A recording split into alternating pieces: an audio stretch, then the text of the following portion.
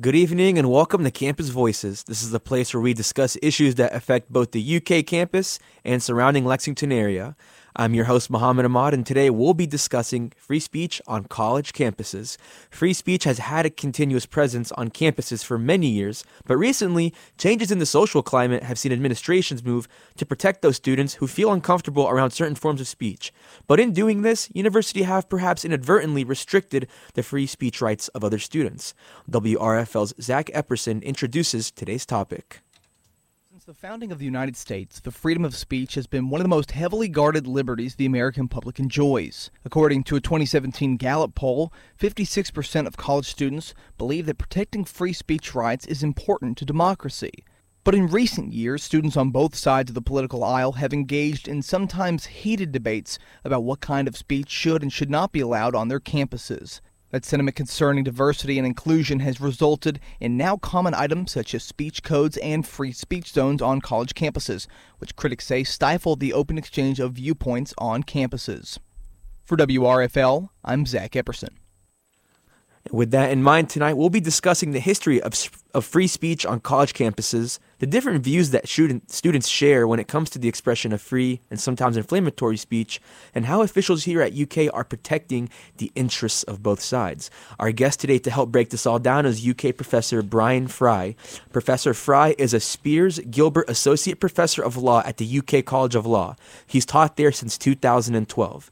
Professor Fry graduated with a BA from UC Berkeley, a Master of Fine Arts from the University of San Francisco, and a Juris Doctor degree from New York University School of Law. Additionally, he also hosts his own show here on WRFL. We'd like to thank Professor Fry for taking the time to speak with us today. So, Professor Fry, just to start, you were an undergraduate student at UC Berkeley, which is considered the birthplace of college free speech dating back to the 60s. You went to school in the 90s, and with that said, what was the climate surrounding free speech like then, and how is it different from now? You know, that's an interesting question, Mohammed, especially because I think that a lot of the questions that people were asking about speech regulation, and in particular speech regulation on campus, were very much in the air in the 1990s. And I, in a lot of ways, think that the kinds of conversations that we're having now are kind of revisiting some of the same kinds of conflicts and problems that people were sort of identifying and discussing back in the 90s, right? And I think it's important and interesting that you know the role that Berkeley and other college campuses played around kind of developing concepts of free speech and free speech on college campuses in the 60s, because we've become so used to the modern concept of free speech protection and extensive limits on the government's ability to regulate people's engagement in speech activities. But they're actually it's a relatively new constitutional development, right? I mean, it wasn't until really the 1950s and 1960s that the kinds of speech protections that we kind of take for granted today actually developed, right? So, you know, this kind of robust speech protection that we're used to is actually relatively new. Now, you said this is something new that dates back to the 50s and the 60s. How much do you contribute that to movements like perhaps the Civil Rights Movement and the Vietnam War and things that were, you know, of importance of that time? I think that all of those movements were intimately bound up with each other. I do think that the development of free speech doctrine was part of a broader development in the scope of the constitutional protection of individual rights, spearheaded by the Warren Court and in particular by Justice Brennan, right? So, you know, you can see this increase in sort of constitutional protection of speech, but it's also reflected in increasing protection under the various criminal law amendments, like the protection against the rights against search and seizure, the protection of the right to remain silent, the protections afforded by criminal and civil juries, protections relating to Eighth Amendment rights against cruel and unusual punishment. And so across the board during that period of time, we saw a expansion of constitutional protection of various individual rights in ways and across a spectrum that had not been protected to the same degree in previous years, right? So the pre-World War II court and the sort of late 1940s, early 1950s court was much more deferential to government decision making, and we had a kind of, often it's referred to as like a Thayerian type position, reflected in justices like Justice Frankfurter, right, who tended to defer to government decisions and saw the role of the court not to be pushing back against legislative wisdom. And in the late 1950s, 1960s, 1970s, there was an increase in the sort of vigorousness with which the Supreme Court was approaching its institutional obligation, or perceived institutional obligation, to police individual rights, in particular individual rights as enumerated in the Bill of Rights, but also rights to privacy, right, which were sort of seen as offering additional and more expansive protections against government interference, and are reflected in things like the right to an abortion or the right to use contraception, and so on and so forth. Now, we just heard Professor Frye break down the history of this idea of free speech, and now that we've introduced that and prefaced the topic, WRFL's Braden Ramsey takes a closer look at the current ongoing free speech debate among students. According to Vice President of Institutional Diversity, Dr. Sanja Feast-Price, the University of Kentucky has become a more diverse community in recent years. I can see more diversity, particularly racial, ethnic diversity. I'm also recognizing more diversity among our students with differences with sexual identity and sexual orientation. This brings many different voices together, all of which aspire to be heard in some capacity. Whether it be regarding politics, oppression, or culture, people who exercise their rights are steadfast in their pursuit of what they believe is a just cause. But some students believe that not all forms of speech should be expressed, as a 2017 Gallup poll suggests. The same poll found that 61% of students believe the current social climate prevents some students from speaking out and voicing their opinions. Free speech zones used to exist for this reason, but they no longer exist on many campuses, including UK, due to various legal concerns. Despite this, the Gallup poll suggests students overwhelmingly support free speech zones. For WRFL, I'm Braden Ramsey. All right, so Professor Frye, we heard Dr. Price touch on what kind of diversity she's seen, but I want to ask you, what kinds of student diversity have you personally seen on campus in recent years? Well, I've been teaching at UK for about 8 years, and it's clearly a very diverse campus. And I think the administration, certainly at the law school and at the campus at the university more generally, is committed to developing and encouraging diversity, both of the people who are attending and teaching at the university, but also diversity in the ideas and perspectives that people express. So I certainly think that that's a value we all share, and I think the university has been doing a good job in promoting it. And as we talk about the university and the idea of free speech zones, how do you believe that university restrictions on unpopular forms of speech could potentially affect the learning environment for students? Right. Well, speech can always be awkward, especially speech about controversial matters. And, when people feel strongly about things, then, sometimes tensions can run high.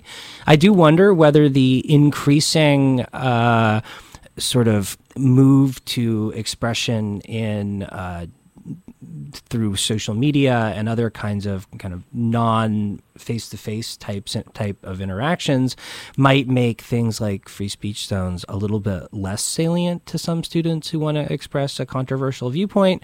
But then again, there are many circumstances in which students want to engage in a sort of public and in-person sort of expression of their ideas. And, some people want the kind of confrontation that comes along with that. And, I think the core thing is to ensure that people have the ability to express themselves and speak their minds, but, encourage them to do so in a respectful and reflectful and thoughtful way. So with that said, from a legal perspective, are free speech zones unconstitutional? Well, it's above my pay grade, really. Until the Supreme Court has a opinion directly touching the issue, I hesitate to speculate. But I would say that given the trajectory of Supreme Court jurisprudence on First Amendment-related questions, that I think there's a non-trivial chance that the current lineup of the court would be likely to say that free speech zones, in the sense of a institution telling students where they are and are not allowed to engage in especially protected political speech, and especially if it happens to be on a kind of a viewpoint-based sort of basis, I think would very likely to be found unconstitutional by the court, for better or for worse, right? And I think that's especially true when it comes to a public institution like the University of Kentucky, right? So the fact that the University of Kentucky is an arm of the state of Kentucky means that the free speech and First Amendment related concerns about the university governing or regulating speech of anyone, including its students, are, much more problematic than it is when it comes to a private institution where it's not speaking on behalf of the state government. So, if free speech zones, which always struck me as a bit of a, an odd Orwellian sort of phrase. It's like, it's a free speech zone because it's the only place you're allowed to engage in free speech. That seems very strange to me. But regardless, I think if the Supreme Court is going to find them unconstitutional anywhere, it's likely to be when it comes to institutions like state universities. And, you teach a media law class for undergraduate students at UK, and you've talked about the First Amendment. I'm sure that's a central part of your class. And, with your interactions with students, what has been the consensus among them when it comes to the idea of freedom of speech? Well, honestly, I haven't really polled my students directly on their thoughts on free speech. My sense is that most people have internalized free speech values to the extent that they oftentimes don't even think of certain kinds of expression as being relevant to free speech. They sort of take it for granted that the government isn't allowed to tell people what they can and can't say, or how they're allowed to express themselves. That said, I think there are certain areas where people are especially uncomfortable about certain kinds of speech, and in ways that they may not necessarily articulate in First Amendment based terms, right? So I think that there are certain contexts in which students perhaps feel that some people are entitled to have and express opinions about certain things, and other people maybe ought to be more circumspect and mind their own business. And those kinds of should questions, I think, are perfectly consistent with the idea that, the First Amendment protects the freedom of speech of students and everyone else, right? The free speech is a right to be free from government regulation. It's not a right to be free from third parties telling you that what you're saying is inappropriate or wrong, or that you should refrain from saying it. That's a form of free speech too. Right? Telling someone, I don't want to hear what you have to say. I'm not interested in what you're saying. I think you're wrong, and I think you should, watch your mouth. Well, that's also free speech. Free speech on campuses is not limited to just students themselves. It can also extend the speakers they invite. But some of those speakers have been criticized or even disinvited from campuses following protests from student groups with opposing viewpoints. WRFL's Braden Ramsey examines the ongoing relationship between controversial speakers, student organizations, and college administrations. Part of the college experience is having guest speakers on campus for lectures and workshops. With the previously mentioned variety of opinions and cultures present on campuses, there are often guests who draw the ire of a particular group. The most infamous of these involve political personalities. UK is no stranger to this, as the university hosted political commentator Trevor Noah earlier this year. On the right end of the spectrum, political commentator Ben Shapiro frequently makes appearances on campuses across the country. A polarizing figure, his appearances almost always spark controversy between students. In 2016, he was shouted down by nearly 20 students at the University of Wisconsin-Madison. He is scheduled to speak at Boston University and Stanford University in November of this year, where student organizations have already started very animated discussion over the potential event. Dr. Price says that a university setting is meant for an exchange of ideas, no matter the differing of opinions. We never silence speakers. We never make decisions about who should and who should not come to this university. We never try and shut people down or shut them up, because we recognize that the genesis, the basis of an academic institution is inquiry. At BU, Shapiro's appearance could bring over $12,000 in extra security measures. Some may think that the added protection would be unnecessary, but according to a 2017 Gallup poll, 10% of students say violence to prevent someone from speaking is acceptable sometimes. The same poll said that 37% of students believe shouting down speakers is somewhat acceptable. For WRFL, I'm Braden Ramsey. So, Professor Fry, when student organizations invite speakers that might be deemed controversial, what options can administrations take to limit or restrict these said speakers? Right. Well, I think it bears repeating, right, that protesting somebody coming to speech, even I would argue shouting someone down who has come to speak, is also a form of free speech, for better or for worse. That said, I think it would be preferable if people who object to certain speakers were to go to the person inviting that speaker in advance of the event and help that person or those people understand why it is that they object to those speakers and encourage them not to invite that person and perhaps to invite someone else. I mean, I think it's perfectly reasonable, for example, to say to a student organization, Ben Shapiro is not a very sophisticated person, right? He's kind of an idiot. So rather than invite someone controversial and inflammatory like Ben Shapiro, who doesn't really deserve to be speaking on college campuses in the first place because he's just not interesting, right? Why don't you invite someone who's smart and thoughtful and can add a productive voice to this conversation instead, right? And I think that that's a perfectly sensible and reasonable thing to do, right? To encourage the people making the invitation to disinvite someone. I would urge people considering protesting a speaker to reflect on the fact that if your only argument is shut up, right, that's not likely to be very compelling to people who came to hear that speaker, and you may actually be doing your own cause a bit of a disservice, right? So rather than go shut some down, why not invite a different speaker and encourage people to hear your speaker instead, or just don't attend the event, right? I mean, just because you don't happen to like something or don't want to hear it doesn't mean that other people shouldn't have the right and the opportunity to hear the person speak if they want to. Going back to Trevor Noah, when his appearance was announced here at UK, I recall that, it was encouraged that faculty and teaching staff highlight the event.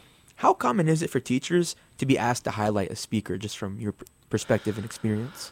Well, I can only speak to the law school because that's the only place where I have real firsthand experience. Right. And I can say that when we've had prominent speakers, the administration certainly encourages us to let the students know and remind them, right? So frequently we've had, for example, Supreme Court justices come to speak at UK, and we've certainly highlighted those events. We've also had some political figures come to speak at the university, and I would certainly mention that as well. I mean, I think that, all of these government officials are, important figures, and it's good for students to have an opportunity to hear them speak in person, and it's exciting to have a celebrity like Trevor Noah come and speak, right? I mean, it's not so often that you get to see people like that.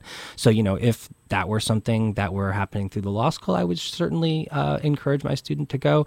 And I recall that there was some discussion at the law school as well. I think an email went out or something letting students know that this was an opportunity available to them. So, I mean, I strongly encourage students to attend events from extracurricular speakers, and would note that those happen all the time, right? Some of them are slightly lower profile, but they can also be exciting and cool events to go to, including, dare I say it, faculty speakers and so on also have interesting ideas, and their events are often less well attended than those of celebrities. So if you really want to make someone's day, why not go hear a faculty speaker talk about their scholarship? Fair enough. And so going off of speakers, they're sometimes disinvited from campuses due to policies that college administrations have in place regarding free speech. These and other related policies on campuses have drawn criticism from First Amendment advocates. WRFL's Zach Epperson outlines some of those policies. Dr. Price explained that as a student herself, the opportunity to be included in campus culture was not as accessible. So as an African American student, a student of color, I experienced a lot of discrimination, not only from my peers, but from instructors. But during that time, the attitude was just grin and bear, keep your head down and just do what you have to do, ignore, just tolerate, endure, and remember the end goal. That's why some administrations have taken steps to ensure that historically marginalized groups of students are welcomed into a more inclusive environment. As a result, colleges such as the University of Kentucky have adopted what are commonly referred to as speech codes, policies that attempt to restrict forms of speech that some might find offensive. But critics and First Amendment advocates deride these policies as forms of censorship on campuses, citing that even hate speech is protected under the Constitution. For WRFL, I'm Zach Epperson. So going off of what we just heard, do you believe that the protection of students supersedes the right of other students' free speech based on what we've heard? Right. Well, I mean, again, my personal beliefs are sort of irrelevant, but I can say that when it comes to the First Amendment, there really is no such thing as a constitutional category known as hate speech, right? That's a colloquial category that we use to label kinds of speech we think are unpleasant or inappropriate, but what's categorized as hate speech is typically fully protected by the First Amendment. That said, it doesn't mean that you should say those things, right? I mean, the fact that you can say something constitutionally and that the government can't stop you from saying it doesn't mean that that's an appropriate thing to do or that you should say those things. And if you're the kind of person who's saying things that makes minorities and other underrepresented people feel uncomfortable or unwanted, you're a jerk and you should stop. There was a point you made earlier where you said you have to try to find a way to allow people to speak up, but in a way that's respectful. And you just kind of touched on that now. So I want to ask you, and this is maybe $1 million question, but how do you find that balance of letting people speak, and having these First Amendment supporters feel like, okay, we're saying what we want, but then at the same time have it to where I guess there's still a line of respect. How do you sort of strike that balance, I guess, is what I'm asking. Well, I think at the end of the day, you really have to reach a place where people feel like they're freed from the burden of the law, right? In the sense that they know that they can say whatever's on their mind and whatever they think, but they also don't feel the urge to say things that are going to be hurtful or inappropriate. I don't think you can force people to be respectful. I don't think you can force people to have love in their hearts for other people. I think they have to get there themselves, and making them shut up is not going to change their minds about how they feel about other people. Only forcing them to confront the kind of ugliness they have inside themselves is going to get them there, right? So at the end of the day, I think we have to accept that allowing people to speak their minds is better than suppressing the evil and ugly things that they want to say. At the very least, if they can and do say those things, we know where they're coming from, and we know what we have to change. So what you're just saying is, even if something may sound unpleasant or disrespectful, it's just about just hearing it because, that's the First Amendment. They can say what they want, even if, like you said, it's hurtful or disrespectful. Yeah, I mean, I think the law says quite clearly that the government can't stop people from speaking except in very, very limited circumstances. But again, just because you're allowed to say something or do something doesn't mean you should, right? And people who feel the urge to behave in ways that are unpleasant, to engage in speech that other people might feel is hate speech, right? To engage in activities that make other people feel uncomfortable or unwanted should really take a hard look at themselves and ask themselves why they feel the need to do that. How do you draw the line between hate speech that's acceptable and hate speech that shouldn't be mentioned? Because you did mention that there are some exceptional circumstances. Could you kind of touch on that? Right. Well, so there's very limited circumstances where the government is allowed to engage in the regulation of speech, sometimes even the regulation of speech based on content, although they're very limited, right?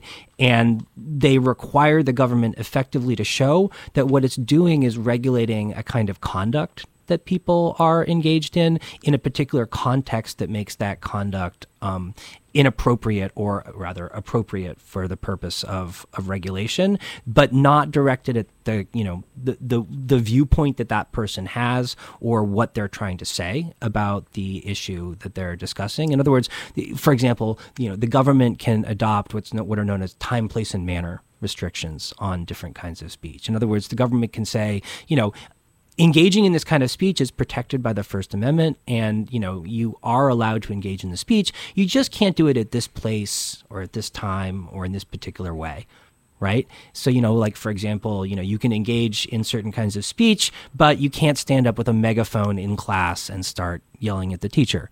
Right, that's a permissible regulation. Your speech is being regulated not because of what you're saying, but because of the fact that other people are in the class to learn, and the teacher won't be able to teach if you're standing there with a megaphone yelling at them. Right, so those kinds of regulations are fine. There's also limited regulation of what's known as obscene speech, but that's very limited. Right, the category of obscenity is vanishingly small to non-existent today.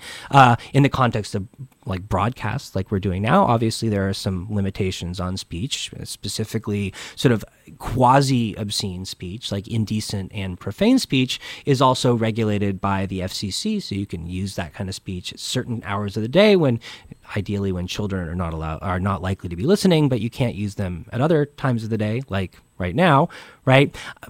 The Supreme Court in the past has said that kind of regulation is permissible, essentially because it's a form of time, place, and manner restriction. In other words, you're allowed to engage in that kind of speech. You're just not allowed to engage in that kind of speech when you're broadcasting over the airwaves.